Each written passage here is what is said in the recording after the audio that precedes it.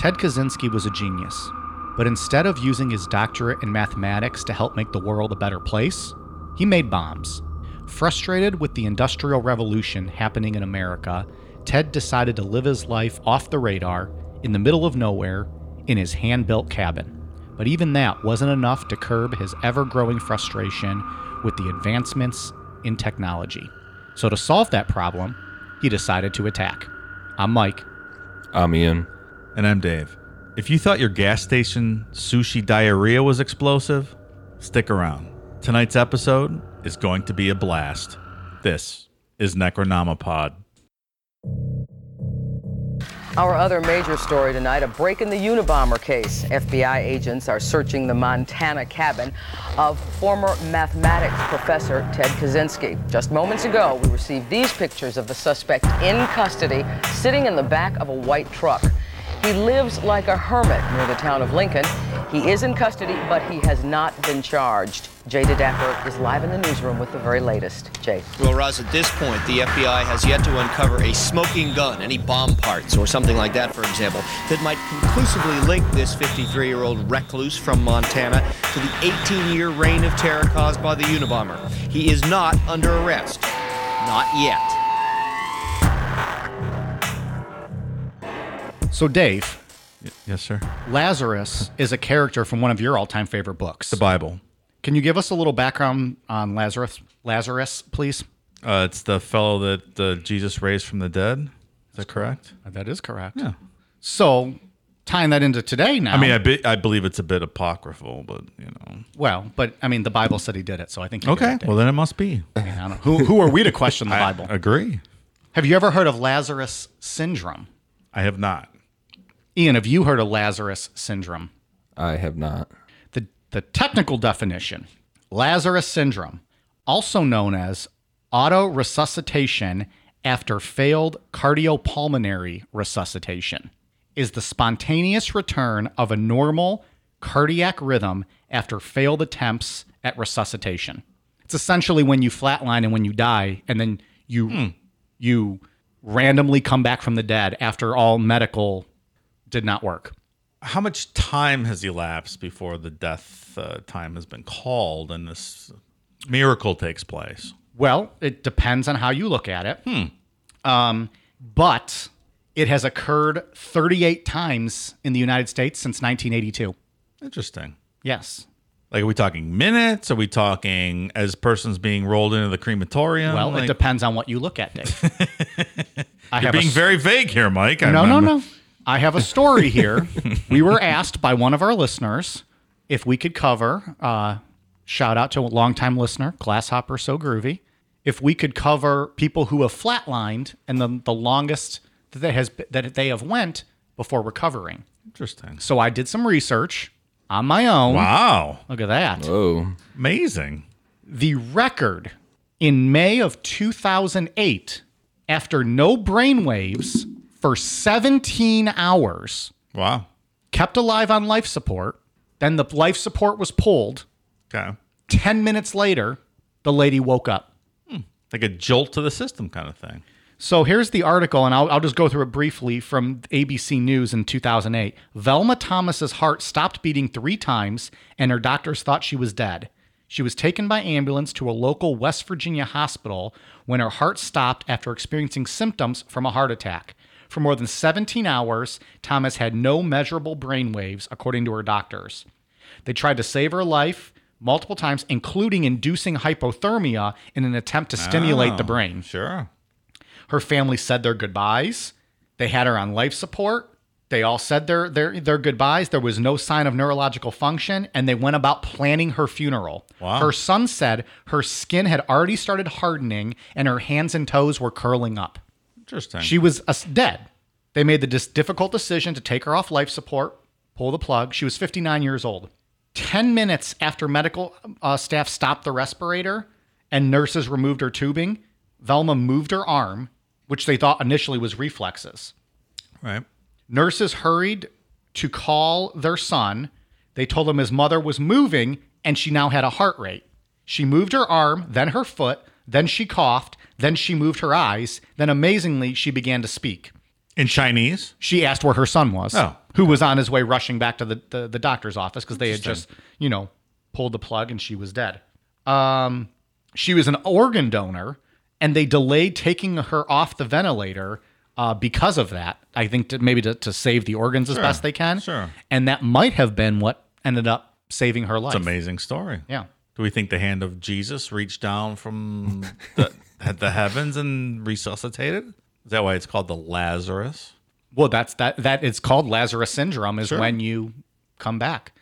She was interviewed for this article, and when they asked how she was feeling, she goes, "I'm feeling wonderful compared to the way I was feeling a few days ago."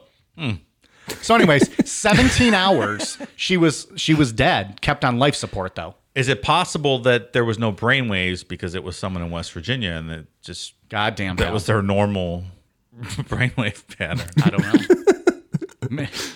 I joke, I kid. I love West Virginia. Wow. I have no reasonable explanation for that. God, Dave. God. That is not a reasonable explanation. No, I'm happy for her. The family let go and they let God. Did they not? Is that what happened? They prayed.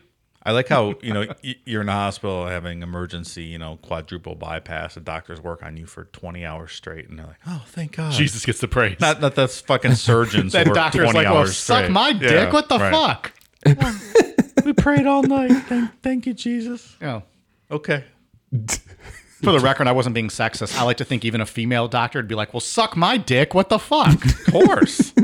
Female doctors are better, for the record. Females are better at everything. Just my opinion. Anyway, so Also, I want to throw that. Lazarus Effect. Great Olivia Wilde movie. Okay, go check it out. I'm But kidding. don't check I'm it. kidding. It's not that great. Oh, well, don't check it out too much because we don't want her to win an Academy Award Oh, she has the curse, the necro curse. She can't win anything. until she gives each one of us a Blumpkin or appears on the show. She has to call into the show. Ian, we got the Unabomber today. Tell us about him. Ted Kaczynski was born on May 22nd, 1942 in Chicago, Illinois, to Wanda Teresa and Ted Richard Kaczynski Sr. Ted had a younger brother named David, and his parents told David that Ted had been a happy baby until severe hives forced him into hospital isolation with limited contact with others, after which he, quote, showed little emotion for months. Didn't that happen with Dahmer, the medical trauma at the early age? Gacy had some issues with that, and yes, Dahmer did too. Did you have a hernia? A hernia at age Yeah. 4, yeah. Right, and they said when Fuckers he couldn't came ask out that in of that. trivia. Yeah. All right, pattern alert. I spoke over Ian. Say that last thing you said again. They said when he came out of that hernia surgery, his dad said he was never the same after that. There you go. Pattern alert. Wanda recalled Ted recoiling from a picture of himself as an infant being held down by physicians examining his hives. She said he showed sympathy to animals who were in cages or otherwise helpless, which she speculated stemmed from his experience in hospital isolation. That's deep. She kind of treats him like Bubble Boy kind of thing, like Yeah, I think and sheltered him from everything, Right. kind of deal. Which is good for nobody. Yeah, no. From 1st to 4th grade, Ted attended Sherman Elementary School in Chicago, where administrators described him as, quote, healthy and well-adjusted. In 1952, 10 years after Ted was born, the family moved to southwest suburban Evergreen Park, Illinois. Ted transferred to Evergreen Park Central Junior High School. After testing his IQ at 167, he skipped the 6th grade. Ted later described this as a turning point in his childhood. Previously, he had socialized with his peers and was even considered a leader, but after skipping ahead, he felt he did not fit in with the older kids and was bullied. That seems kind of natural. Like, Yeah, I think that'd be expected, traumatic, yeah. right? Leave all your friends, go with the older kids. Of course they're going to bully and the older you. kids are going to treat you, because one, like, quote, you're a nerd because you're so smart. Sure. And then you're younger, you're smaller. I mean, this is a big developmental age, so you're smaller than them. It's tough. I'd imagine he got stuffed in a few lockers. I'm sure he did. Not that I would know anything about. I was stuffing people in lockers. Sure you are. That's code for having sex, right? I mean, I was stuffing lockers. Yeah. When you were 25, maybe. 35, but Neighbors in Evergreen Park later described the Kaczynski family as, quote, civic-minded folks, with one stating the parents, quote, sacrificed everything they had for their children. Both Ted and David were intelligent, but Ted stuck out in particular. One neighbor said she had, quote, never known anyone who had a brain like he did, while another said that Ted was, quote, strictly a loner who didn't play, an old man before his time. I think when you're a kid like that and you're super smart, and sometimes you don't want to hang around with those other dumb fucking kids because they're dumb. They're dumb. Like everyone's dumb compared to you. Right. I get that. He still gets that.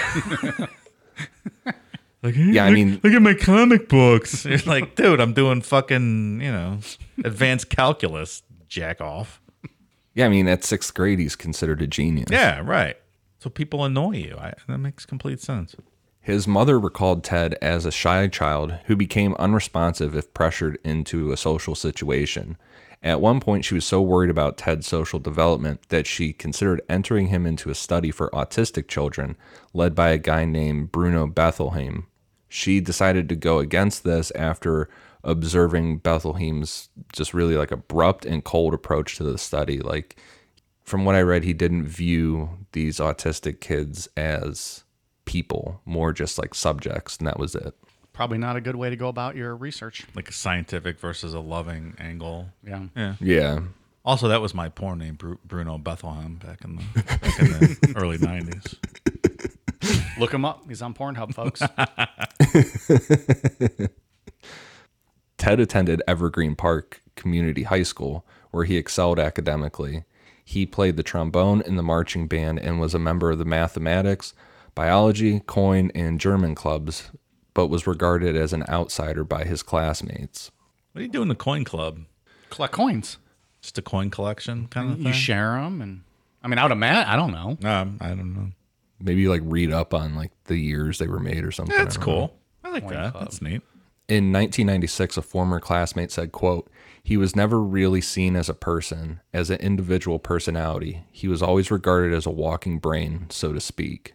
During this period, Kaczynski became intensely interested in mathematics, spending hours studying and solving advanced problems.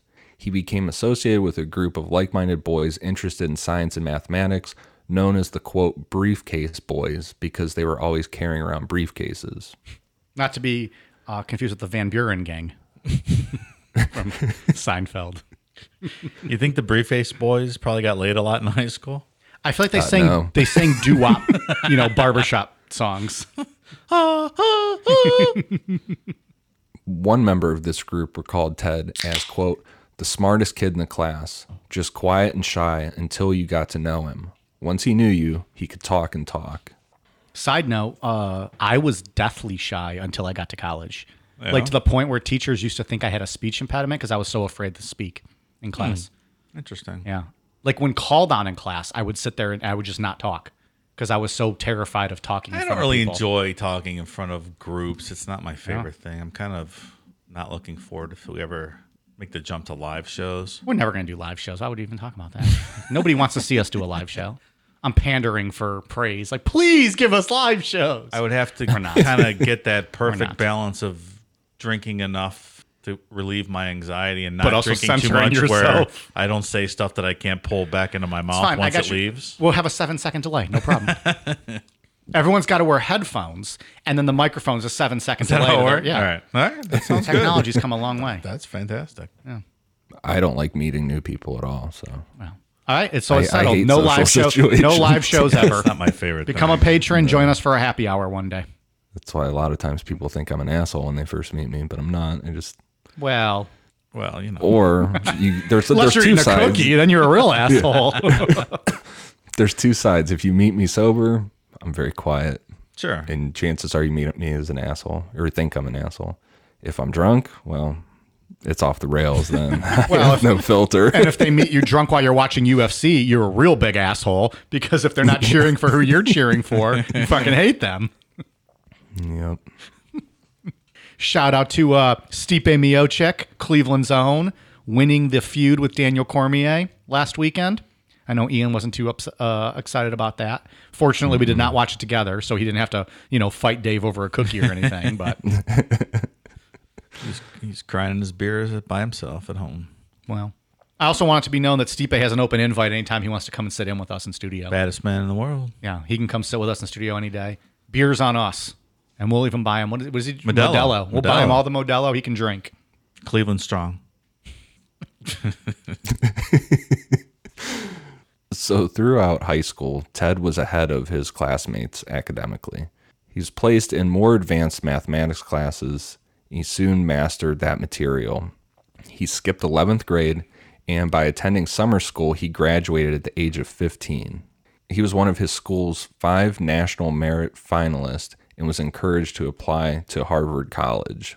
And when we're talking like mathematics stuff with him, we're not talking solving problems anymore. Once he's gotten to this point, we're talking about like theory. Sure. Abstract And stuff. That's just like stuff that no average person would ever understand. Sure. You know what I mean? Just way off the rails. Yeah. Yeah. Or problems that are 300 years old that no one has ever been able to solve.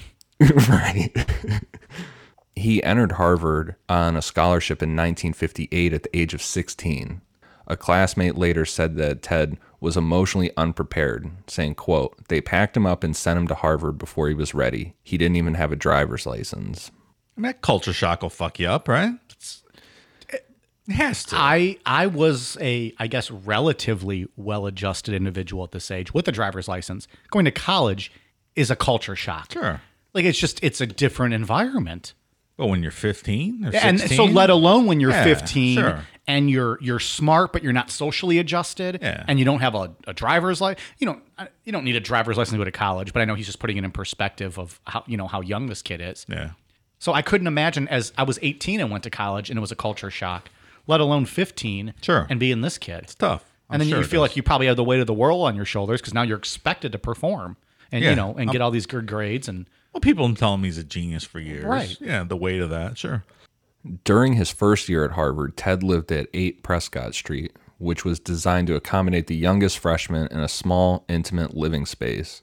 For the next 3 years, he lived at Elliott House. One of his suite mates there recalled that he avoided contact with others and would, quote, "just rush through the suite, go into his room, and slam the door." Did those young prodigies, did they get any extra supervision or anything? I don't know. I wonder. I mean, you got to protect them from the Mike frat boys of the world, right? well, it wasn't. I don't think those guys needed protected. It was Oh, I'm sure there were girls out there that female prodigies too. Hey. Did you roof any female 16-year-old prodigies at college, Mike? First of all, I would never do that with an underage individual. It's entrapment, Pally. Second, I'm not interested in no fucking nerds. I'm not interested in no fucking nerds. I tried to say that as douchey as I could. You can take your smarts and you can get the fuck out of here. You may have your smarts, but you ain't got this dick. Moving on. Moving on quickly. Oh, boy. You accuse me of sleeping with 16-year-olds. I asked. I didn't accuse anything. Stop it, pal. Another person said Ted was reserved, but regarded him as a genius. Quote, "It's just an opinion, but Ted was brilliant." Other students stated Ted wasn't socially awkward, as people implied. An Elliott House resident who went to dinner with Ted at times called him, quote, "very quiet but personable. He would enter into discussions, maybe a little less so than most, but he was certainly friendly." And I tend to believe that he maybe needed the extra emphasis from the other person to make the initial communication. And then once he got friendly with you and warmed up, I don't go then out he of would my start way to talk to people. Sure. Right. And as someone, like I said, I used to be really shy. Once I got to know you and trust you and feel comfortable, I would start talking. Mm-hmm. And I feel like that's maybe what he was like. Again, being with people who were much older than him. Yeah, absolutely. Ted earned his Bachelor's of Arts degree in mathematics from Harvard in 1962. He finished with a 3.12 GPA, but he had been expected to perform better. Yeah, he's a fucking genius. 3.12. The fuck out of here. It's less than pi. That's not even pi, bro. I would have given both of my testicles for a 3.12 in college. I would have given both my testicles for a 2.12 in college. I would have given that for in fucking high school, man. Yeah. I graduated high school by the skin of my fucking teeth, man. As a sophomore at Harvard, Ted participated in a study described by author Alston Chase as a, quote, "purposely brutalizing psychological experiment led by Harvard psychologist Henry Murray." So this is an interesting story here. Was his involvement strictly financial? Like, is that why he was doing it? Ted, Yeah. from what I read, the Harvard students that participated in this, it was billed to them as like a social thing that would help them excel in school. So they got credit for it. I believe so. Okay. Well, that makes sense. Or maybe he was just more eager. He was eager to learn, so he wanted to be a part of the experiment. Well, I find this interesting. I'm just curious of what his motivation was. He also was just not social. So he had people reaching out to him. Maybe he was just like, you don't want to displease anyone, so you just agree to anything. Yeah. And it was more, it was like the social thing, but it was also like, okay, you are one of the smartest people here. We want to pick your brain and have you write these essays and stuff. So they flattered. They flattered him. Stroke some ego. Right. Sure. Exactly. Okay. Very good. So getting into Henry Murray real quick. He was the director of the Harvard Psychological Clinic in the School of Arts and Sciences. Murray developed a theory of personality called personology based on, quote, need and press.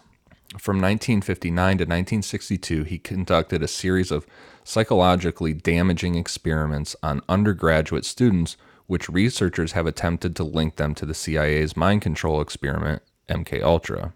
Do we need a little refresher on what MK Ultra is here? No, go back and listen to the archives, motherfuckers. Okay. Moving on. Fair enough. Yes, refresh our memory. Well, like you said, it's back in the archives, but MK-Ultra was the CIA's mind control program where they would use LSD, psychological things like what we're about to get into that didn't involve drugs, to see the effect on people. And a lot of it was for interrogation techniques, but then there's also a really weird dark side to it where there's evidence that they were trying to create like a Manchurian candidate, like somebody that could do something, like create a split personality in a person where you could trigger that and they wouldn't know what they were doing. They just went on their mission. Yeah. So in a word or in a sentence, still not as bad as Unit 731. Well, that's I don't know. I guess that's up tough for to debate. I don't match. know. Well, I mean, you're talking one aspect of everything that happened in Unit 731. yeah. Well, it was the Cold War. It was a different time. It was And there was murder, there was rape, It's a there different was world, man. emotional and psychological distress. Just saying. in perspective, MK Ultra not as bad. no. Unit 731 is one of the worst things I've ever read. Well, I think it was pretty much unanimous. It's the worst thing we've ever covered. To compare the two, go back into our archives and listen to Unit 731 and MK Ultra. Yeah, and I mean, there's a lot to the MK Ultra thing. I mean, that stemmed off from, there was projects before that, like Project Artichoke. I believe the other one was Bluebird, and then it became MK Ultra, and then there were sub projects of MK Ultra, like Midnight Climax and other ones. Like this was a web of this is a web of shit with MK Ultra. Yeah. So there's no concrete proof that Murray was a part of MK Ultra or even knew that he was. A common tactic of the CIA regarding MK Ultra experiments in colleges was to set up these shell organizations to offer grants to professors to conduct experiments. Sometimes professors were told after a while of doing these experiments that they were really participating in MK Ultra, and other times they were never told. I mean, it makes sense. It's the easy. You have a built-in subject pool. It's the easiest place to start doing this kind of stuff. Yeah.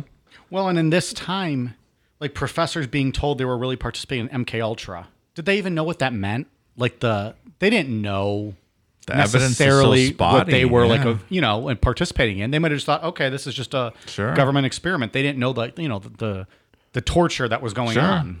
But I tell you what a great time to be alive and working for the CIA in the 50s and the 60s. The fucking shit you could have done. Whew. Dave, we'll save this for our spin-off on the election of 1960, but we can talk about the CIA and all the various ways they tried to kill Castro back in the Absolutely. day. Because there were some hilarious and not scientifical ways that they went to go about trying to Just kill like, hey, Castro. let's try this. And all failed. Coming to a podcast platform near you. Probably 2021, right? 2022. Give us some fucking time. Yeah, you're right. It's a lot of research. As we said in our MK Ultra episode, when word of the project started coming out, the CIA started to destroy tons of the records. There's not really too much left over from MK Ultra. With everything being destroyed, the level of involvement from the higher ups at Harvard, it's not clear how much they knew about the project.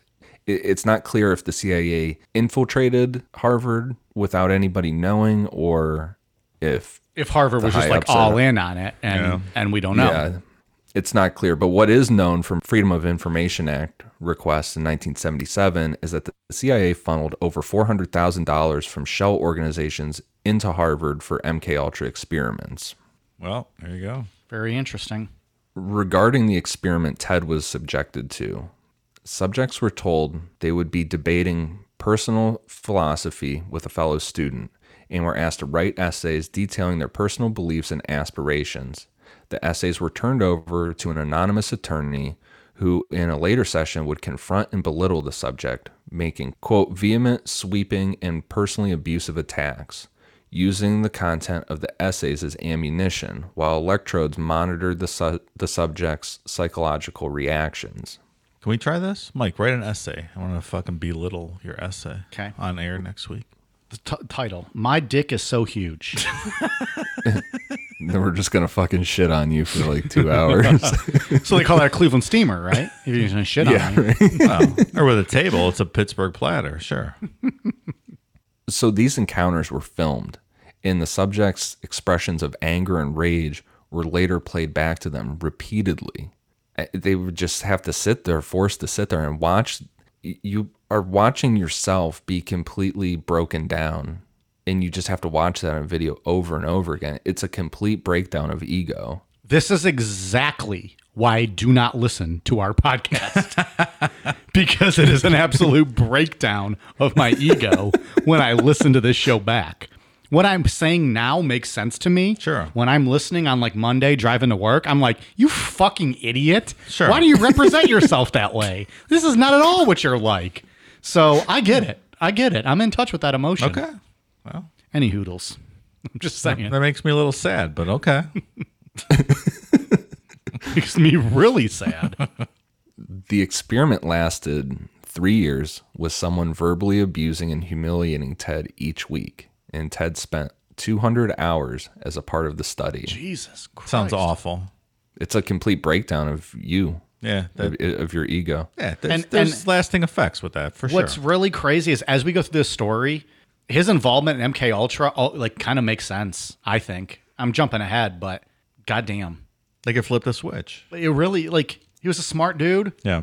and he could have put it to use on anything. Sure. And this is the path he chose. Well, and not just smart, like smarter than most like people. genius. He's a genius. Yeah. Yeah. Like things that most people in this country would never be able to understand smart. Right. Like I mean, people not understanding why Nickelback is good. Like that level of intelligence he achieved at like 16. All of you listeners probably don't achieve that because you don't understand how good Nickelback is. Some of you do. I mean, there's a quote we're going to read here in a little bit where he writes a dissertation on, mathematical theory and things like that. And they said only 10 to 12 people in the world might understand what he wrote. Yeah, I mean that's at a level most people don't even understand what that means. So yeah. 99.9% of this population, yeah. And fun fact about Henry Murray and that whole study at Harvard, when it came out, what Ted was responsible for, all those files from Henry Murray and his thing, Harvard just locked that up real quick. Oh, weird, huh? Yeah. In 1962, Ted enrolled at the University of Michigan, where he earned his master's and doctoral degrees in mathematics in 1964 and 1967. Michigan was not his first choice for postgraduate education. He also applied to the University of California, Berkeley, and the University of Chicago, both which accepted him but offered him no teaching position or financial aid.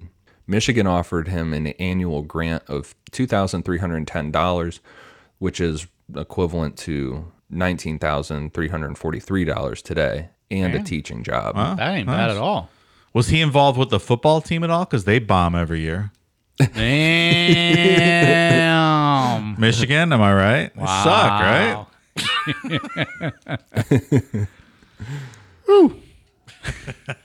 We are an Ohio podcast. Folks. OH. Ohio.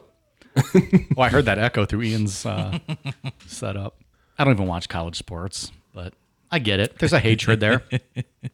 At Michigan, Ted earned 5 B's and 12 A's in his 18 courses.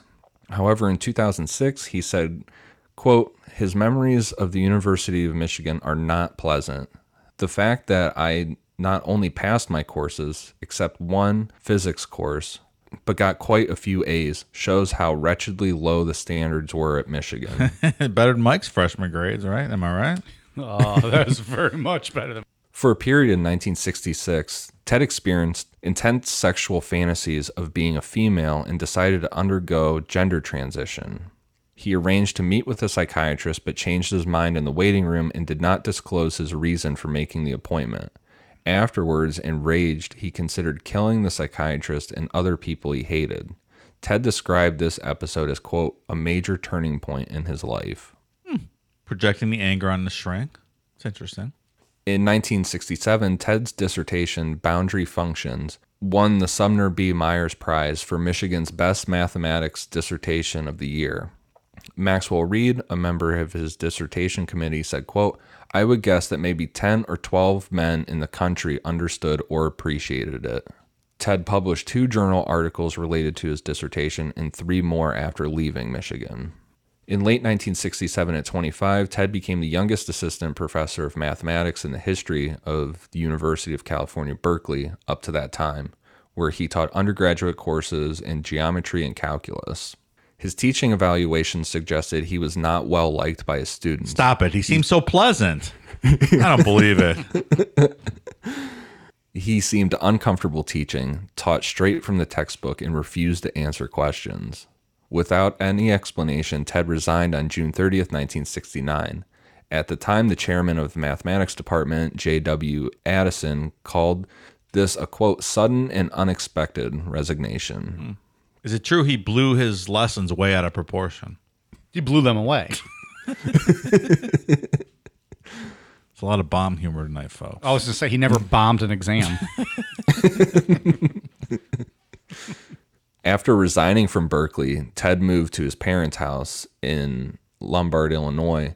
Then 2 years later, in 1971, to a remote cabin he had built outside Lincoln, Montana, where he could live a simple life with little money and without electricity or running water, working odd jobs and receiving some financial support from his family. Well, you guys are thinking about doing that, right? Just living off the land? You guys are kind of like Yep. burly outdoorsman types. So, very much so. I wasn't going to brag about it. Well, yeah. I'm opening the door for you, though. I am really good at breaking like a branch off a tree and like using that to like hit things with. I'm also really good at finding places to pee outside, especially when inebriated. Like in the alley next to the brewery, for example. Doesn't matter. You put me outside, I'll find a safe place to piss. I'm good at like looking up at the stars. Sure. Love that. I can find the moon when it's really bright. And I can smell like when a skunk's around or it has been killed. You'll go the other way. Of course. Yeah. Well, you don't eat roadkill, Dave. That's lesson number 1. You don't eat the roadkill because it's tampered, it's poisoned. You put me in a cabin, and I will be able to find the can of tuna fish that's put away, and I'll feed you. No problem. No problem. I went hunting at a primitive cabin like that one time, and the first time we had to go out in the outhouse, I'm like, whoa, I'm like, I can't do this. Did you also enjoy? I gotta go home and take a shower. Yeah, I couldn't do that. There's no shower. You're like, Also, what did you do when you had to wake up at 4 a.m. to go fucking hunt? It's so dark. It was it's rough. Cold. Like, get a shit outside in the outhouse. And you're shit like, there's no outside. shower. You got to wash up. I'm like, I don't want to wash up. I want a hot shower. I can't Wash do this. up is the worst term in the history You of just wash the up. modern No, language. I don't want to wash wash up. No, I don't want to wash up. I need to bathe, motherfucker. I want to clean Oh, myself. it's horrible. I cannot sleep if my hair is even the slightest bit greasy. I get it. I know that man. makes me sound like a fucking diva. I don't give a shit. I get it. I need to wash my hair every 24 hours at least. At least sometimes 12. Yeah, I and with the shower amount of 3 times a day. with the amount of fucking sometimes. body hair I have, I got to clean all of that. So just to feel fresh and not greasy. But it is what it is. Like, goddamn, I am not built for the outdoors. No, nor am I. We know Ian's not built for any outdoors outside of his home. Speedway. He can't even go out and get the mail. He goes to Speedway and back. He doesn't even know how to talk. He just says Speedway. Speedway. We got to take him to Speedway. It's just that time of the week. He's got to go to Speedway. That's funny. My level of nature is going to Speedway at 2 a.m. in the morning.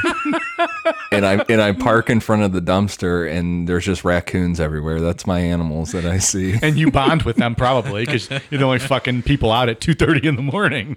Yep. Every time I go there, raccoons everywhere. How the fuck you park in front of the dumpster, man? Park in front of the door. It's right there. Yeah, what the fuck? Are you I talking park about? in front of the dumpster so I can see all the raccoons. Oh, he enjoys that. He enjoys that part.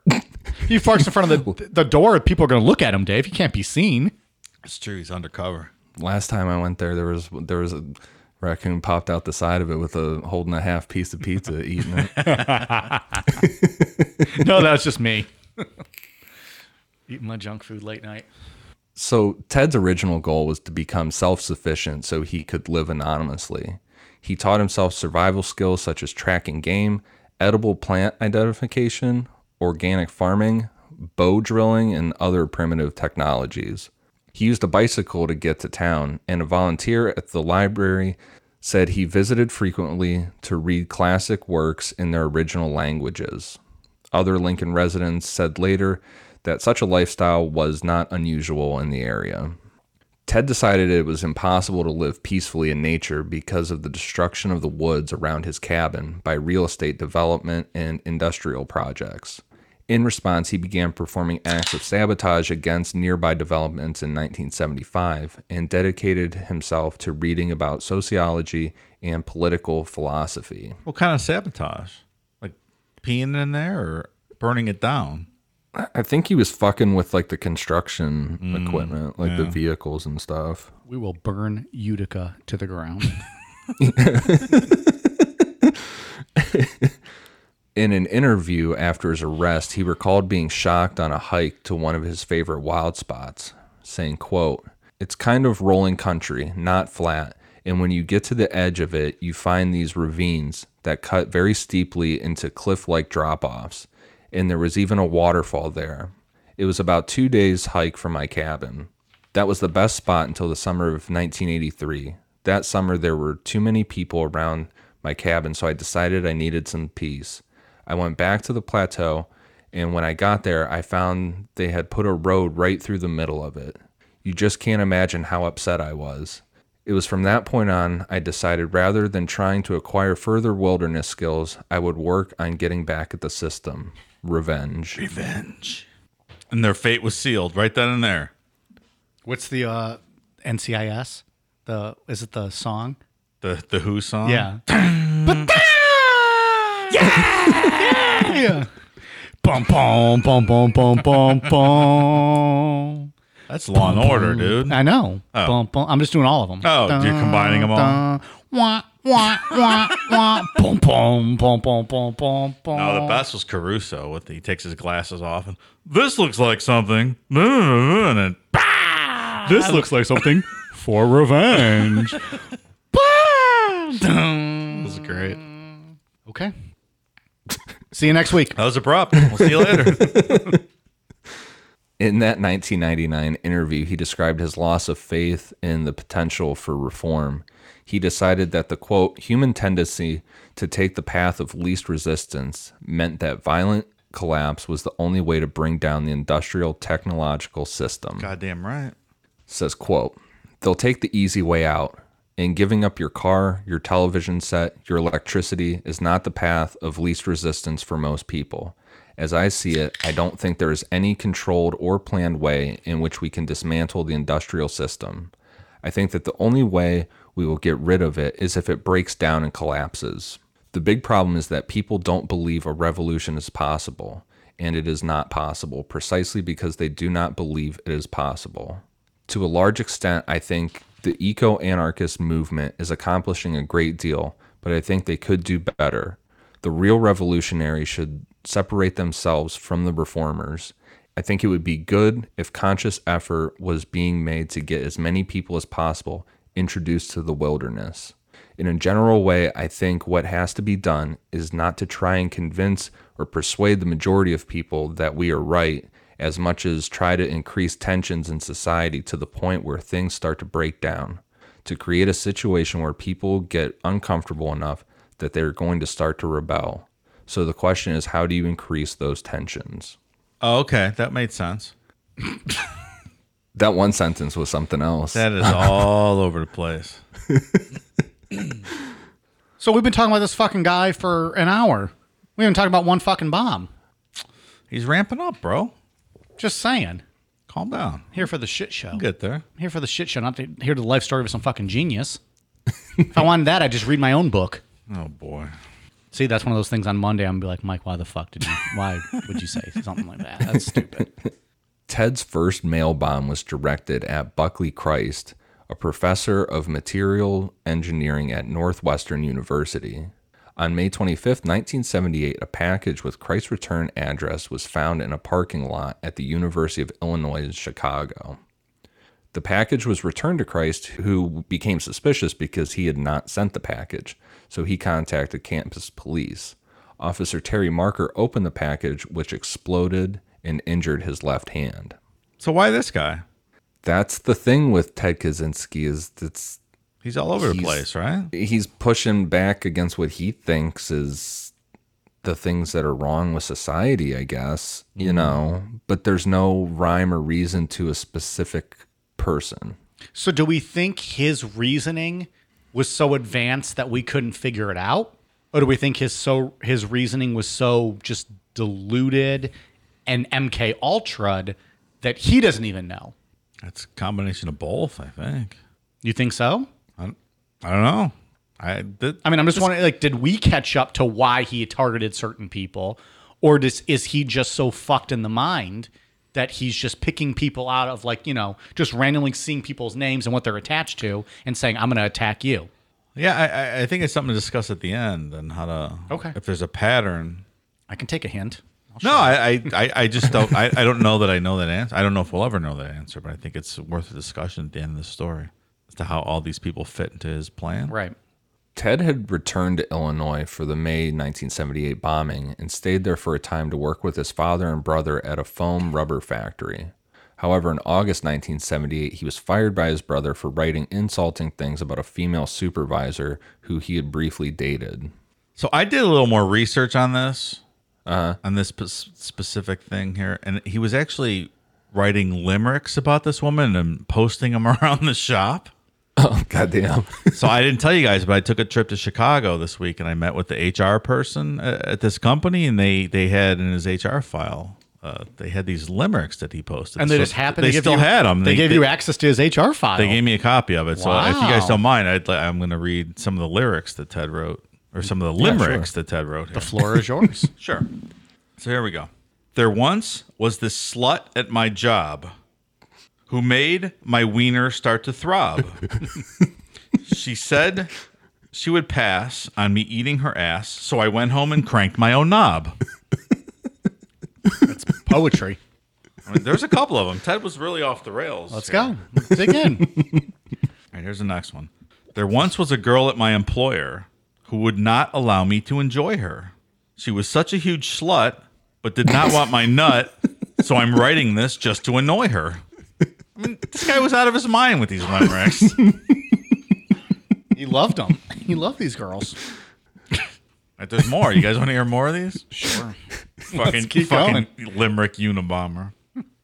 Let me put it in your pooper, I pled, but she would not let me take her to bed. When she opens her mail, my bomb will not fail. I fear she may lose half her head. I mean, so he's kind of, telegraphing Wow. his intentions. If only they would have saw that. Yeah, If they right. would have done the investigatory research that you did. Right. The limericks were there. right there. I mean, It's there. all right, I got one more here. I once had this whore of a boss. My salad this bitch would not toss. She'll get a postal surprise, shrapnel right in her eyes.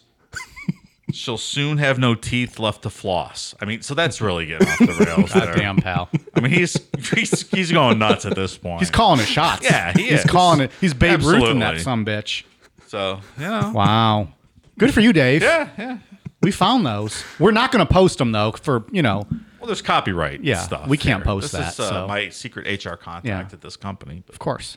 when you do a little digging, that's what you find sometimes. Just takes a little bit of effort. Yeah. A little bit of effort. I also read that this was Ted's first kiss. He was like 36 years old. Oh, is that real? Yeah, I read that. Ian's like, what, you working me right now or what? That's what they said. Is this a work or a shoot? No, it was an interview with the lady. I forget where I saw this, but yeah, she said she thought it was Ted's first kiss, and he started doing something weird, like with her tongue or with his tongue or something. So, yeah, dude, There's only so much you could do with the tongue and off a kiss. the rails. Like, is he like licking her nostril or something? No, he wanted to eat her ass, like he said in the limerick, and she just wasn't going for it. So his first kiss was like, I'm going to kiss your asshole? Sure, yeah. Wow. All right, Pally. Good for you. Brown-eyed girl, you know. Good for you. We'll be right back.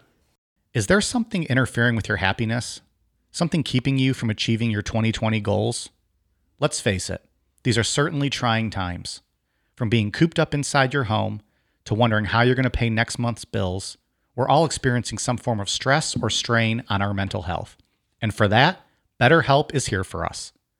BetterHelp is an online mental health provider that will assess your needs and match you up with your own licensed professional therapist. The best part? No waiting rooms. That's a pretty big deal if you're as impatient as I am.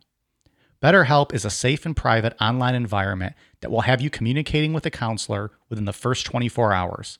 And once you've begun, you can send your counselor a message at any time, always getting a helpful response in a timely manner.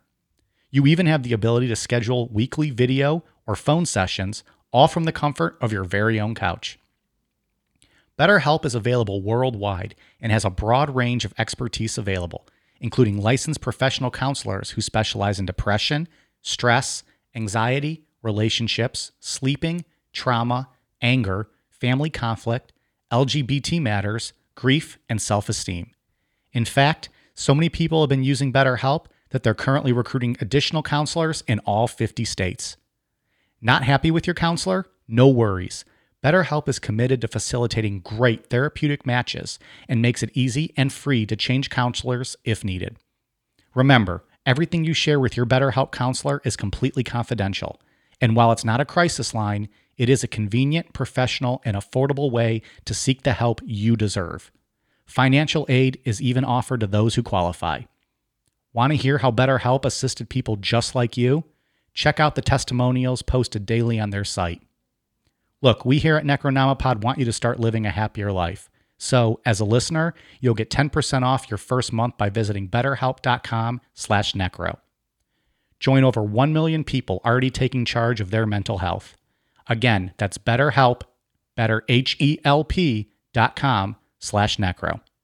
Today's episode of Necronomipod is brought to you by Beardology. There are a lot of imitators out there, but there's only one place I buy my beard oil. Beardology beard oil nourishes your skin and won't leave you with that greasy feel. With over 17 cents available in their extensive product line, I trust my beard to Beardology. You can find Beardology at beardology.co. Use code NECRO15 to receive 15% off your purchase. Beardology. Discover the best way to avoid the shave. The initial 1978 bombing was followed by bombs sent to airline officials, and in 1979 a bomb was placed in the cargo hold of American Airlines Flight 444, a Boeing 727 flying from Chicago to Washington, D.C. A faulting timing mechanism prevented the bomb from exploding, but it released smoke, which forced an emergency landing. Authorities said it had enough power to, quote, obliterate the plane had it exploded. As bombing an airliner is a federal crime, the FBI became involved, designating the case Unabomb for University and Airline Bomber. Yeah, so that's where it came from. The guy was almost a mass murderer here. That would have taken this to a different level. Taking a plane down. Yeah, man. This is a different story then. Interesting. On June 10th, 1981, Percy Wood, president of United Airlines, suffered severe cuts and burns over most of his body and face when he opened a bomb disguised as a book mailed to him at his suburban Chicago home. For the first time, the bomber carved the mysterious letters FC into a component of the bomb. What does that mean? Do we know? Freedom Club. Later on, we'll find out. Oh, okay. Yeah. Fuck They're- yeah, freedom, bro. freedom. There was a time when they thought there was more than one person possibly involved because of that, because he led to, a club made them think there was more than one person. Isn't FC now like football club? Sure. Isn't that what that means? Yeah. They love that shit, man. They get into it. They love it over there. If they ever let Americans back over there, I'd like to go to a football match. I could do the drinking. I don't know if I could do like the fisticuffs and the riots. Fucking soccer, and all that shit. soccer hooligans. Have you seen that? That'd be Isn't awesome. that what's that movie? Hooligans. Green Street Hooligans? Green. That's insane. That is an insane movie. If you guys have never seen Green Street Hooligans, fucking fantastic movie. But it just pisses me off because I'm like, why the fuck do you do this? So like you just good. meet up and fight. It's so good. And, like, come on. A great movie. It's a good movie. It's just it's crazy. fantastic. Like it's crazy. Ian, it's about soccer fans who meet up like from rival organizations and they just fight in the streets. And go drink pints in the. Well, if you live, their home club, if you in their home live, bar. yeah, if you survive, and then you go drink. Hey, you fight. You go to the football match. You go to your pub, and then you you go go home. fight. It's great. We need more pubs here in America. That's the problem pubs. with America. We need pubs. It's one of them. One of the many. There's If a Mike lot. if Mike Namapod becomes president, I'm done with bars. You can only be a pub, or you can't I serve agree. alcohol. Fish and chips, Yeah, malt vinegar for my fish and chips, and lots of English ale. dark lighting, like everything's Absolutely. shady looking, Yeah. kind of, but it's always fun inside. There's no fights. yeah, dude. Like you handle your problems outside, away. Love it. It's the best. All right, Ian, continue. The English pubs and the French pubs I've been to, best times of my life. Fantastic. So before I start here, we're just gonna be going through bombs here because he just kind of goes on this pace. So we'll drop bombs, but we keep on forgetting what he wrote down. The whole crowd wrote so loud. Jesus. Sorry. It's pretty good, man. On October 8th, 1981, a bomb was placed in a business classroom at University of Utah and was disarmed by the police. So placed, is that implying that he placed it personally? Yes. Is this where they got the iconic police sketch of the Unabomber that everyone knows and loves? One of the computer store bombings Okay. with the surveillance camera. It was, I don't want to say surveillance camera. I think there was an eyewitness that saw him do that at Yeah. the computer store. Okay.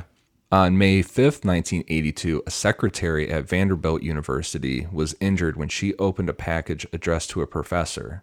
She had severe burns to her hands and shrapnel wounds to her body. July 2nd, 1982, a University of California professor of electrical engineering and computer sciences was injured when he picked up a bomb left in the lounge and disguised as a measuring instrument. He was severely burned and suffered shrapnel wounds to his hands and face. And these shrapnel things, I believe we will bring it up later, but he like put like bits of wood and stuff in there. There's some, metal fragments too. Just really stuff that would just tear somebody up. It's brutal. Didn't he also blow up a cheese factory at this time? Because I heard debris was everywhere. God. Jesus Christ.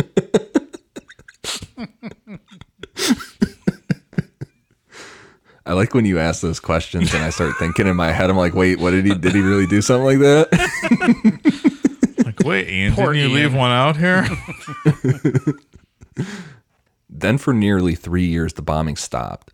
In a later letter that Ted wrote, he said that he had been spending that time learning to build more powerful devices. Well, time well spent, I guess, right? On May 15th, 1985, a University of California graduate student was injured when he lifted up a bomb designed as a 3-ring binder left in the student computer room. He lost 4 fingers, had a severed artery in his right arm, and partial loss of vision in his left eye. A 3-ring binder. Imagine that. Like just a fucking binder sitting in, any schoolroom. That's crazy. And that's what- Yeah. It's And that's what I brutal. mean. He's targeting establishments. He's not targeting specific people. Because what did that student do? Nothing. Sure. It was just Support left there kid. for anybody Yeah, to just pick support up. The institution as a whole. Right. Yeah. As an entity. On June 13th, 1985, a bomb was mailed on May 8th to the Boeing Aircraft Fabrication Division. This one was discovered and disarmed. I heard it was a blast to work there at Boeing. Oh, God. This guy. I had another joke, but I didn't want it to blow up in my face. That's what they said about me in college. Your 8-second titty fucking. Boom. Shh, that's Patreon content. Patreon.com/Necronomipod. Can you hear that full story? It's not much. It's not really a long story. So sorry. Go ahead. That was the only episode we ever did without Ian. Also, if you want to hear Mike and Dave, That's true. unsupervised for an hour and a half with Ed from Pod Van Dam. Like, you take the three most irresponsible drunk podcasters, put them in a room together. Here's what happens. Patreon.com/Necronomipod to find out. Podcast gold. Yeah. On November 15th, 1985, a bomb concealed in a manuscript exploded and seriously injured an assistant to a University of Michigan psychology professor and a research assistant. One suffered temporary hearing loss and the other burns and shrapnel wounds. So he's just making bombs that are in a fucking manuscript now. It just looks like It's nuts. book. Yeah. Right. On December 11th, 1985, the first victim was killed. Hugh Scruton, a 38-year-old Sacramento, California computer store owner, was killed by a nail and splinter loaded bomb placed in the parking lot of his store.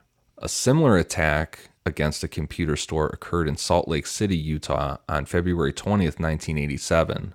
The bomb, which was disguised as a piece of lumber, injured Gary Wright when he attempted to remove it from the store's parking lot. The explosion severed nerves in Wright's left arm and propelled more than 200 pieces of shrapnel into his body. God damn. So that 3 years off, he really, He honed in. he did step it up. Yeah. In 1993, after a 6-year break, Ted mailed a bomb to David Glertner, a computer science professor at Yale University. Although he was critically injured, Glertner did recover. In the same weekend, Ted mailed a bomb to the home of Charles Epstein from the University of California, San Francisco, who lost several fingers upon opening it. Ted then called Gletner's brother, Joel Gletner, a behavioral geneticist, and told him, quote, "You're next." Fuck. I remember when this started up back in 93. I don't. Well, of course not. On December 10th, 1994, Burson Marsteller executive Thomas J. Mosser was killed by a mail bomb sent to his home in North Caldwell, New Jersey. In a letter to the New York Times, Ted said he, quote, "blew up Thomas Mosser because Burson Marsteller helped Exxon clean up its public image after the Exxon Valdez incident, and more importantly because, quote, its business in the development of techniques for manipulating people's attitudes." It's awfully vague. Again, yeah, like Dave said earlier, like, okay. Yeah, but also fuck Exxon after Wow. after that oil spill. So He's going after him. There you go, Dave. oh, I'm not. Are you saying, are you an apologist? Are you an apologist? No. Oh, well. That's not what I said. I think Dave's an apologist I for just Ted said Kaczynski. fuck Exxon after the oil spill. The drunk captain driving around in Alaska, and Ian, didn't you say there might have been alibis? There was questions of alibis to Ted Kaczynski? accomplices. Or Yes. alibis, too, still. I thought you were suggesting I was an accomplice. I just think you might have helped him with it as well. Just saying, person of interest. We'll label him as Dave as a person of I'm going interest. to cut Mike's mic now. This was followed by another fatal bombing on April 24th, 1995, with the murder of Gilbert Brent Murray, president of the timber industry lobbying group California Forestry Association, by a mail bomb addressed to previous president William Dennison, who had retired. So that's just some shitty luck there. Yeah, it is. That guy took over the job and Right. got himself blown up. Like we talked about earlier, Ted left false clues in every bomb, which he made hard to find to make them believable. We said that the first one was the initials FC hidden somewhere, and he would usually hide these in the pipe end cap in every bomb. Another clue included a note left in a bomb that did not detonate. It read, quote, "Woo, it works. I told you, RV." And woo is spelled W-U. Another clue was the Eugene O'Neill $1 stamps used to send his boxes. He sent one bomb embedded in a copy of Sloan Wilson's novel Ice Brothers. And based on all this stuff, the FBI theorized that Ted had a theme of nature, trees, and wood in his crimes. He often included bits of tree branch and bark in his bombs, And crime writer Robert Graysmith noted that his, quote, obsession with wood was a large factor. My girlfriend in college had an obsession with wood. And it was a large factor. Is that right? It wasn't a sapling. Oh, no, it was not, Pally. It's a redwood. Timber! That's what I used to say as I came inside of her. On her face and boobs and back. Whatever part I pleased. Wow. Sometimes she'd get angry and she'd put it back at me, and then I'd have to take it. But, you know, it's college. Time for experimentation. Some toxic masculinity you're displaying over there tonight. Well, I just said she'd put it back at me, so I'm just also saying. I had it shoved back in my face as well. I need to stop drinking so much before these shows. God damn. Jesus. Moving on. In 1995, Ted mailed several letters to media outlets outlining his goals and demanding that his 35,000-word essay, The Industrial Society and Its Future, be printed verbatim by a major newspaper. He stated that if this demand was met, he would, quote, desist from terrorism. There was controversy as to whether the essay should be published, but Attorney General Janet Reno and FBI Director Louis Freeh recommended its publication out of concern for public safety and in hope that a reader could identify the author. Bob Guccione from Penthouse volunteered to publish it, but Ted replied that Penthouse was, quote, less respectable than other publications. You put it right between the Penthouse letters. Yeah, I was getting gangbanged by 5 guys. And then you put the manifesto in there. It's a good segue.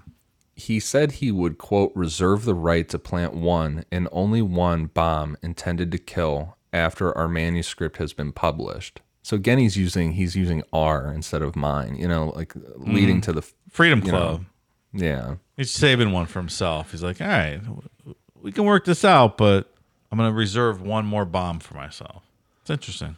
So ultimately, it was the Washington Post who published the essay on September 19th, 1995. All right, so Mike will now read the entire manuscript. Ian and I are going to go get some dinner. We'll be back in like an hour and a half, and we'll see how it's going. So 7 years ago, I stuck my dick in a cantaloupe. Hey, you guys want to give me a live mic? I'll keep riffing. All right.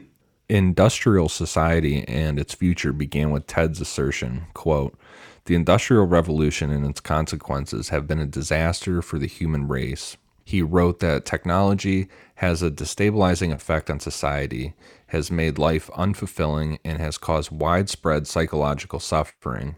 He argued that most people spend their time engaging in useless pursuits because of technological advances. He calls these, quote, surrogate activities wherein people strive towards artificial goals, including scientific work, consumption of entertainment, and following sports teams.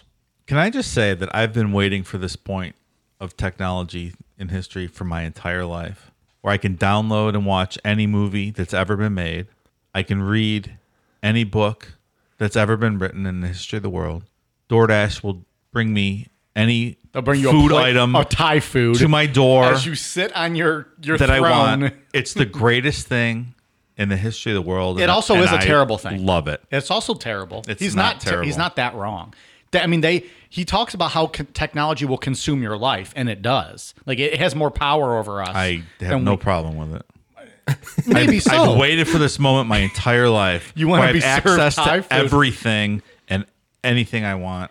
But at the tip look of my at the finger. problems it causes, though. I mean, we're having elections being tampered with, possibly. We're having social media affected. Like, I think this was his fear. Well, that's a problem with stupid people. But Social media and technology that's a problem with starts stupidity in this country. affecting people. I have access to But I everything think in the technology entire also history of the world technology also at my makes fingertips. you stupider. I mean, it does. Wow. People think they're experts and that because they, read a Wikipedia page or something. So, I mean, what I'm saying is technology has contributed to the dumbing down. Well, dumb people have always been dumb. It's just another avenue for them. But it to makes be it easier. dumb. It makes it easier. It makes it more. I agree with that. Sure. I'm just That's saying that way for everything. I'm just though. saying I don't think he's wrong in his views. The way he went about handling it, I think, was wrong. I don't think he's wrong up to this point Interesting. in what he thinks. I love technology.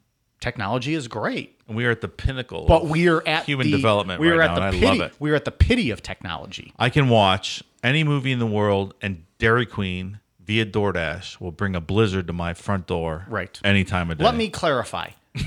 I think what he is saying. Oh, I know what you're saying, motherfucker. I agree with what he's saying in the sense of we kind of become slaves to technology. I don't think it's necessarily a bad thing, but it in many ways is. It's an interesting discussion to have. So he is right in a lot of what his thought is. Have you read the manifesto, all 35,000 words? Of course I have. I read everything that we have to do with any topic we ever cover. I'm a master of everything we've ever every subject we've ever covered. I'm a master of. But, people we're slaves to our phones. Is that a good thing?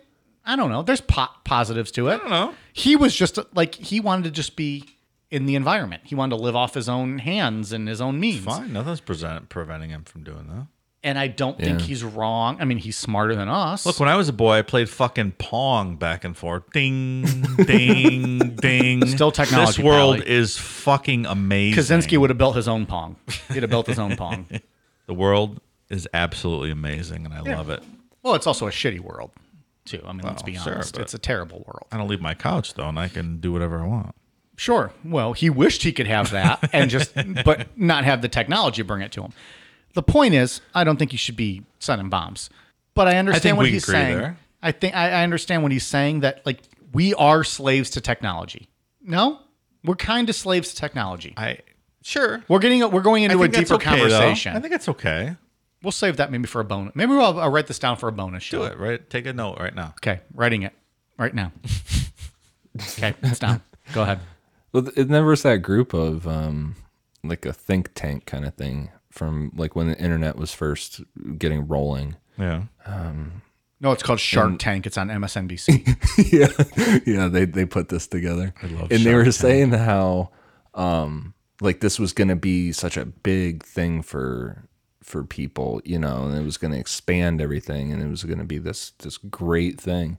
And then they got together a while after the internet was around, and they're like, yeah, we were kind of wrong on that. The general population isn't ready for that amount of information at their fingertips and stuff.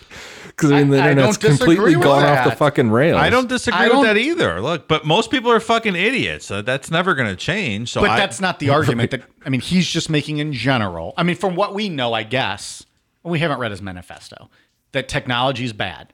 All I'm saying is I understand his point. We are kind of slaves to technology. Technology runs us. Sure. That's So advancement. is that good or bad? It's fantastic. Well, but you're sitting on your couch getting Thai food delivered to you. I love it. It's While the you finger greatest your thing in belly the button and world. watch a horror movie. It is what it is. I understand that, but at what point does it take us over? I don't care. I love it. He'll take out robot giving him a hand job.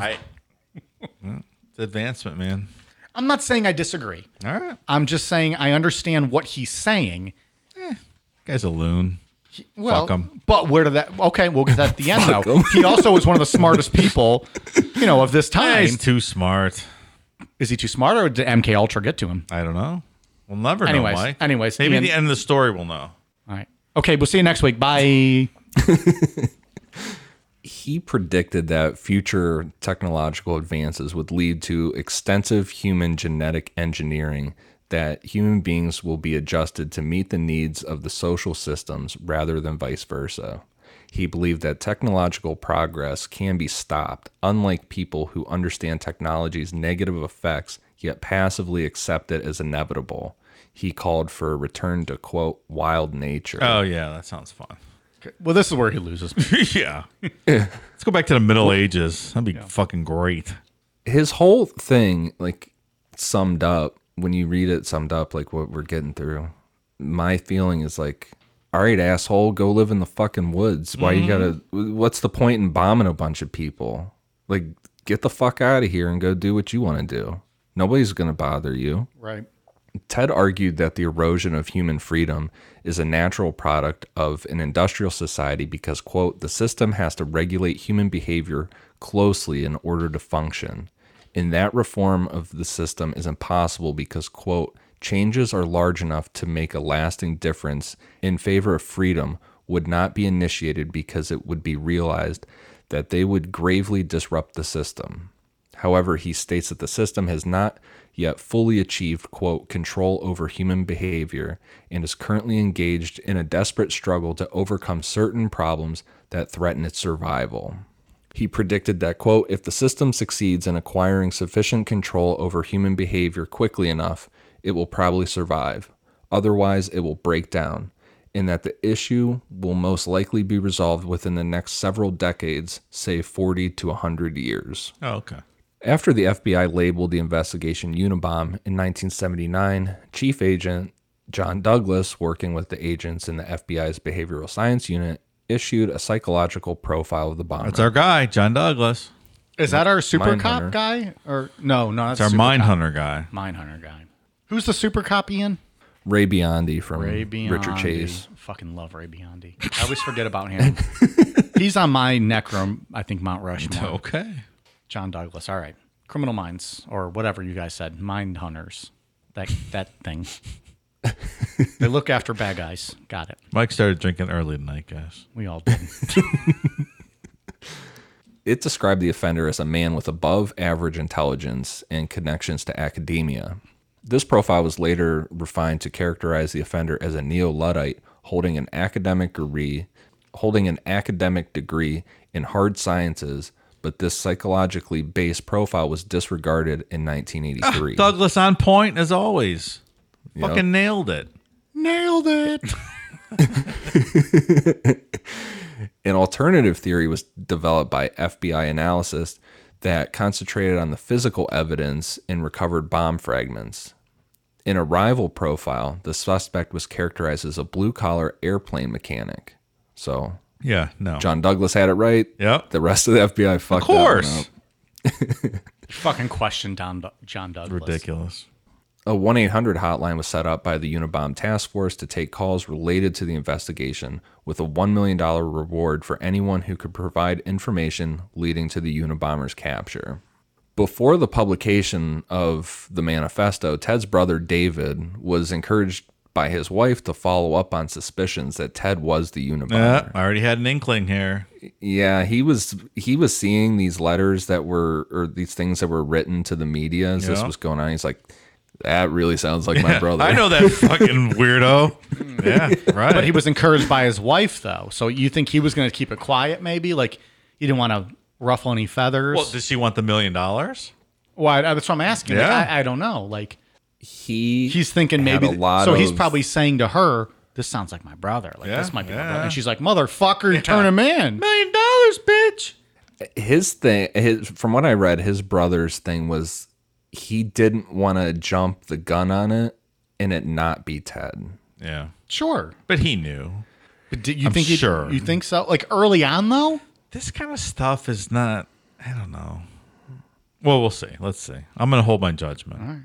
After the manifesto was published, the FBI received over 1,000 calls a day for months in response to the $1 million offer for information. Many letters claiming to be from the Unabomber were sent to the Unabomb Task Force, and thousands of suspect leads were reviewed. While the FBI was occupied with new leads, Ted's brother David hired a private investigator, Susan Swanson, in Chicago to investigate Ted's activities discreetly. David later hired Washington, D.C. attorney Tony Bisegli to organize the evidence acquired by Swanson and make contact with the FBI, given the presumed difficulty of attracting the FBI's attention. David wanted to protect his brother from the danger of an FBI raid, such as the Ruby Ridge incident or the Waco siege, since he feared a violent outcome from any attempt by the FBI to contact his brother. So he fully thought that Ted would go down in a blaze, and he did not want that to happen. I get it. It's understandable. In early 1996, former FBI hostage negotiator and criminal profiler Clinton R. Van Zant was contacted by an investigator working with Bisegli. Bisegli asked Van Zant to compare the manifesto to typewritten copies of handwritten letters David had received from his brother. Because that's the other thing, too, is Ted would send his brother these rambling-ass letters So when he saw the man, especially when he saw the manifesto, he's like, "Yeah, that's my brother." Yeah, that looks familiar. I've heard that. Yeah. I've read that somewhere before. Yeah. I recognize that psychopath. Van Zant's initial analysis determined that there was a better than 60% chance that the same person had written the manifesto, which had been in public circulation for half of a year at this point. Van Zant's second analytical team determined that it was even a higher likelihood. He recommended that Bisegli's client immediately contact the FBI. In February 1996, Bisegli gave a copy of the 1971 essay written by Ted to Molly Flynn at the FBI. She forwarded the essay to the San Francisco-based task force. FBI profiler James Fitzgerald recognized similarities in the writing using linguistic analysis and determined that the author of the essays and the manifesto were almost certainly the same. Combined with facts learned from the bombings in Ted's life, the analysis provided the basis for a search warrant. Ted's brother David had tried to remain anonymous, but he was soon identified, and within a few days, an FBI agent team was dispatched to interview David and his wife with their attorney in Washington, D.C. At this and subsequent meetings, David provided letters written by his brother in their original envelopes, allowing the FBI task force to use those postmarked dates to add more detail to their timeline of Ted's activities. I mean, when we go back to, his dissertation where 10 or 12 people would have understood, what he was talking about in the country, I'm sure it's the same with these writings. Like, it's easy to tie it back because, of course, it's the same fucking person writing it because no one writes like this. Right. Yeah. There's a few people. That, right. There's 10 people that write like this in the country. Yeah. I wonder if it's my brother living in a fucking waterless no electric cabin in Idaho. Or 10 people that don't have electricity, that know all this math and have never found a clit. Like, it's the same people. It's the same 10 people. Like, these fucking losers out there that just don't know what they're doing. Oh, boy.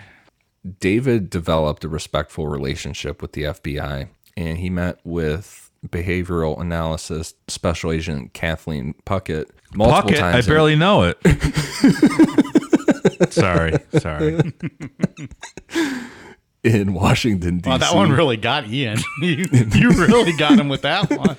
He loved that. It's just off the cuff. Sorry. I apologize. It's very disrespectful. Wow. Puckett, we'll do it live. Sorry. Puckett thing sucks. Washington, D.C., Texas, Chicago, and New York over... Not Schenectady? Yeah, I don't know what the fuck that is. Over the nearly 2 months before the federal search warrant was served on Ted's cabin. David had received assurances from the FBI that he would remain anonymous and that his brother would not learn who had turned him in, but his identity was leaked to CBS News in early April 1996. CBS anchorman Dan Rather called FBI Director Louis Freeh, who requested 24 hours before CBS broke the story on the evening news. The FBI scrambled to finish the search warrant and have it issued by a federal judge in Montana. Afterwards, an internal leak investigation was conducted by the FBI, but the source of the leak was never identified. That's some bullshit, Yeah. Like, if that was you, would you have done it anonymously? Turn in your brother? I don't know. If I knew he was the one behind it. I feel like I might have done anonymously. Like, you don't want him to find out. Like, you want to put a stop to this, but... Right. So you're doing the right thing. Like, you're turning them in and you're giving them information. But the FBI with their fucking leaks. Well, come on. All the government. Like, it's any agency, I feel like. That's some bullshit. FBI agents arrested Ted on April 3rd, 1996 at his cabin, where he was found in a really unkept state. Yeah, he looked pretty rough when they got him, dude. And that was the photo we posted today. Was his mugshot for this episode. So I need a shower. Because he wasn't that he smelled. He wasn't a bad looking dude like earlier on, and then he just let himself go. Yeah. Well, when you have no electricity or running water for how many years? Sure. Take me camping for one weekend, and I look the same way. I'm so disheveled, and I'd given up on life. I've soiled myself because I don't know what to do. Anyways, Ian, finish your story. You were saying. A search of his cabin revealed a cache of bomb components, 40,000 handwritten journal pages that included bomb-making experiments, descriptions of the Unabomber crimes, and one live bomb ready for mailing. Fuck. They also found what appeared to be the original typed manuscript of his manifesto. By this point, the Unabomber had been the target of the most expensive investigation in FBI history. I remember this, man, when it was going on. It was a big deal. My memory of the Unabomber stuff is from Unsolved Mysteries. Okay. As a kid. Yeah. After his capture, theories emerged naming Ted as the Zodiac Killer. Among the links that raised suspicion was the fact that Ted lived in the San Francisco Bay Area from 1967 to 1969, which is the same period that most of the Zodiac's confirmed killings occurred in California. Both individuals were highly intelligent with an interest in bombs and ciphers, and that both wrote letters to newspapers demanding the publication of their works with a threat of continued violence if the demand was not met. That's one thing that the FBI found when Ted was arrested, that he had come up with a cipher that was like, if you didn't have the key, it was almost impossible to crack. Well, because he's smarter than every other fucking person on the planet. Right. So if he comes up with one, you're not cracking it. Yeah, they found the key in his cabin. Yeah. But they said, like, if we didn't have that key, no one would have ever figured out this cipher. That makes sense. However, Ted's whereabouts could not be verified for all the killings, and the gun and knife murders committed by the Zodiac Killer, differed from Ted's MO. Yeah. So he was not further pursued. And we talked about this in the Zodiac. I mean, it was never disproved, but still. They just didn't find a connection. Yeah, that's not, It's interesting, though. It is interesting. It probably was not him, though. You can't necessarily disprove it. There's just not enough evidence to go with it. Well, Mike, I cannot disprove you're running an illegal goat fucking factory in your backyard either, but it's not really evidence. Well, I mean, come on. Would that be so bad? This fucking guy. That's funny. A federal grand jury indicted Ted in April of 1996 on 10 counts of illegally transporting, mailing, and using bombs, and 3 counts of murder. So we were going through this. I'm sorry, Ian. He killed 3 people through these bombs? That's what the total count was 3 people he killed? Right, yeah, okay. And he fucked up a whole bunch of other people, lifelong injuries. Sure. Fingers and eyes and Of course, and ruin people's lives, of course. Sure. I wasn't sure what the actual kill count was. I just wanted to clarify. 3 people. What are you, a sniper? Kill count? Hey. I'm not saying I'm not a sniper. Pew, pew, pew. Ted's lawyers, headed by Montana federal public defenders Michael Donahue and Judy Clark, attempted to enter an insanity defense to avoid the death penalty, but Ted rejected this strategy because, I mean, no fucking way is he going to let them say that he's insane. No chance. He has a point to make here. That would nullify his whole manifesto. Right. On January 8th, 1998, he requested to dismiss his lawyers and hire Tony Serra as his counsel. Serra had agreed to not use the insanity defense and instead based the defense on Ted's anti-technology views. This request was unsuccessful, and Ted subsequently tried to commit suicide by hanging on January 9th. Dr. Sally Johnson, a psychiatrist who examined Ted, concluded that he suffered from paranoid schizophrenia and paranoid personality disorder. Forensic psychiatrist Park Dietz, who we just talked about last week in Dahmer, said that Ted was not psychotic but had schizoid or schizotypal personality disorder. In his 2010 book, Technological Slavery, Ted said that 2 prison psychologists who visited him frequently for 4 years told him they saw no indication he suffered from paranoid schizophrenia, and the diagnosis was, quote, ridiculous and a, quote, political diagnosis. Wait, so he's self-publishing books from prison? Yeah. I kind of agree with him on that, though. I mean... Well, I was wondering, he's legitimately making money off these books, or how's that work? I don't think he can make money off that. It's the with Berkowitz, the Son of Sam Law, yeah. Yeah. But I kind of agree with him here because how is he there's no way he would be such a high functioning individual that would go through Harvard and all this stuff if he was a paranoid schizophrenic. Well, and there's no, at least from what we've heard, there's no other evidence of him having, some kind of schizo issues, Right. or whatever it might be. That is so. Yeah, I don't disagree with you, Ian. That might be a political diagnosis thrown on him. On January 21st, 1998, Ted was declared competent to stand trial, quote, despite the psychiatric diagnosis.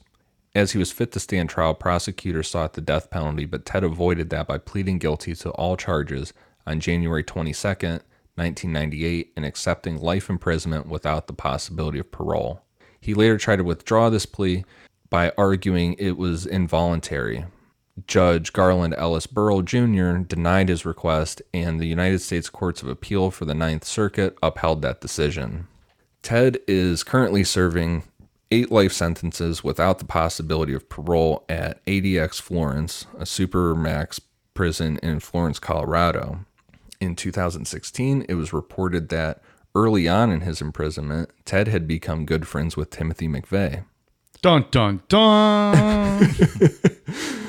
The two of these assholes were made friends until McVeigh was executed in 2001, even though Ted described McVeigh as too left-leaning regarding politics. Oh, yeah, big leftist. Timothy McVeigh. That sounds about right. Oh, fuck. Yeah. Dave, where can we find Timothy McVeigh? In the archives. Under what? Oklahoma City bombing. Part 1, 2, and did we do 3? Did we do 3 parts on Oklahoma City? I think we did. Sure did. It was very available exhaustive. in the archives.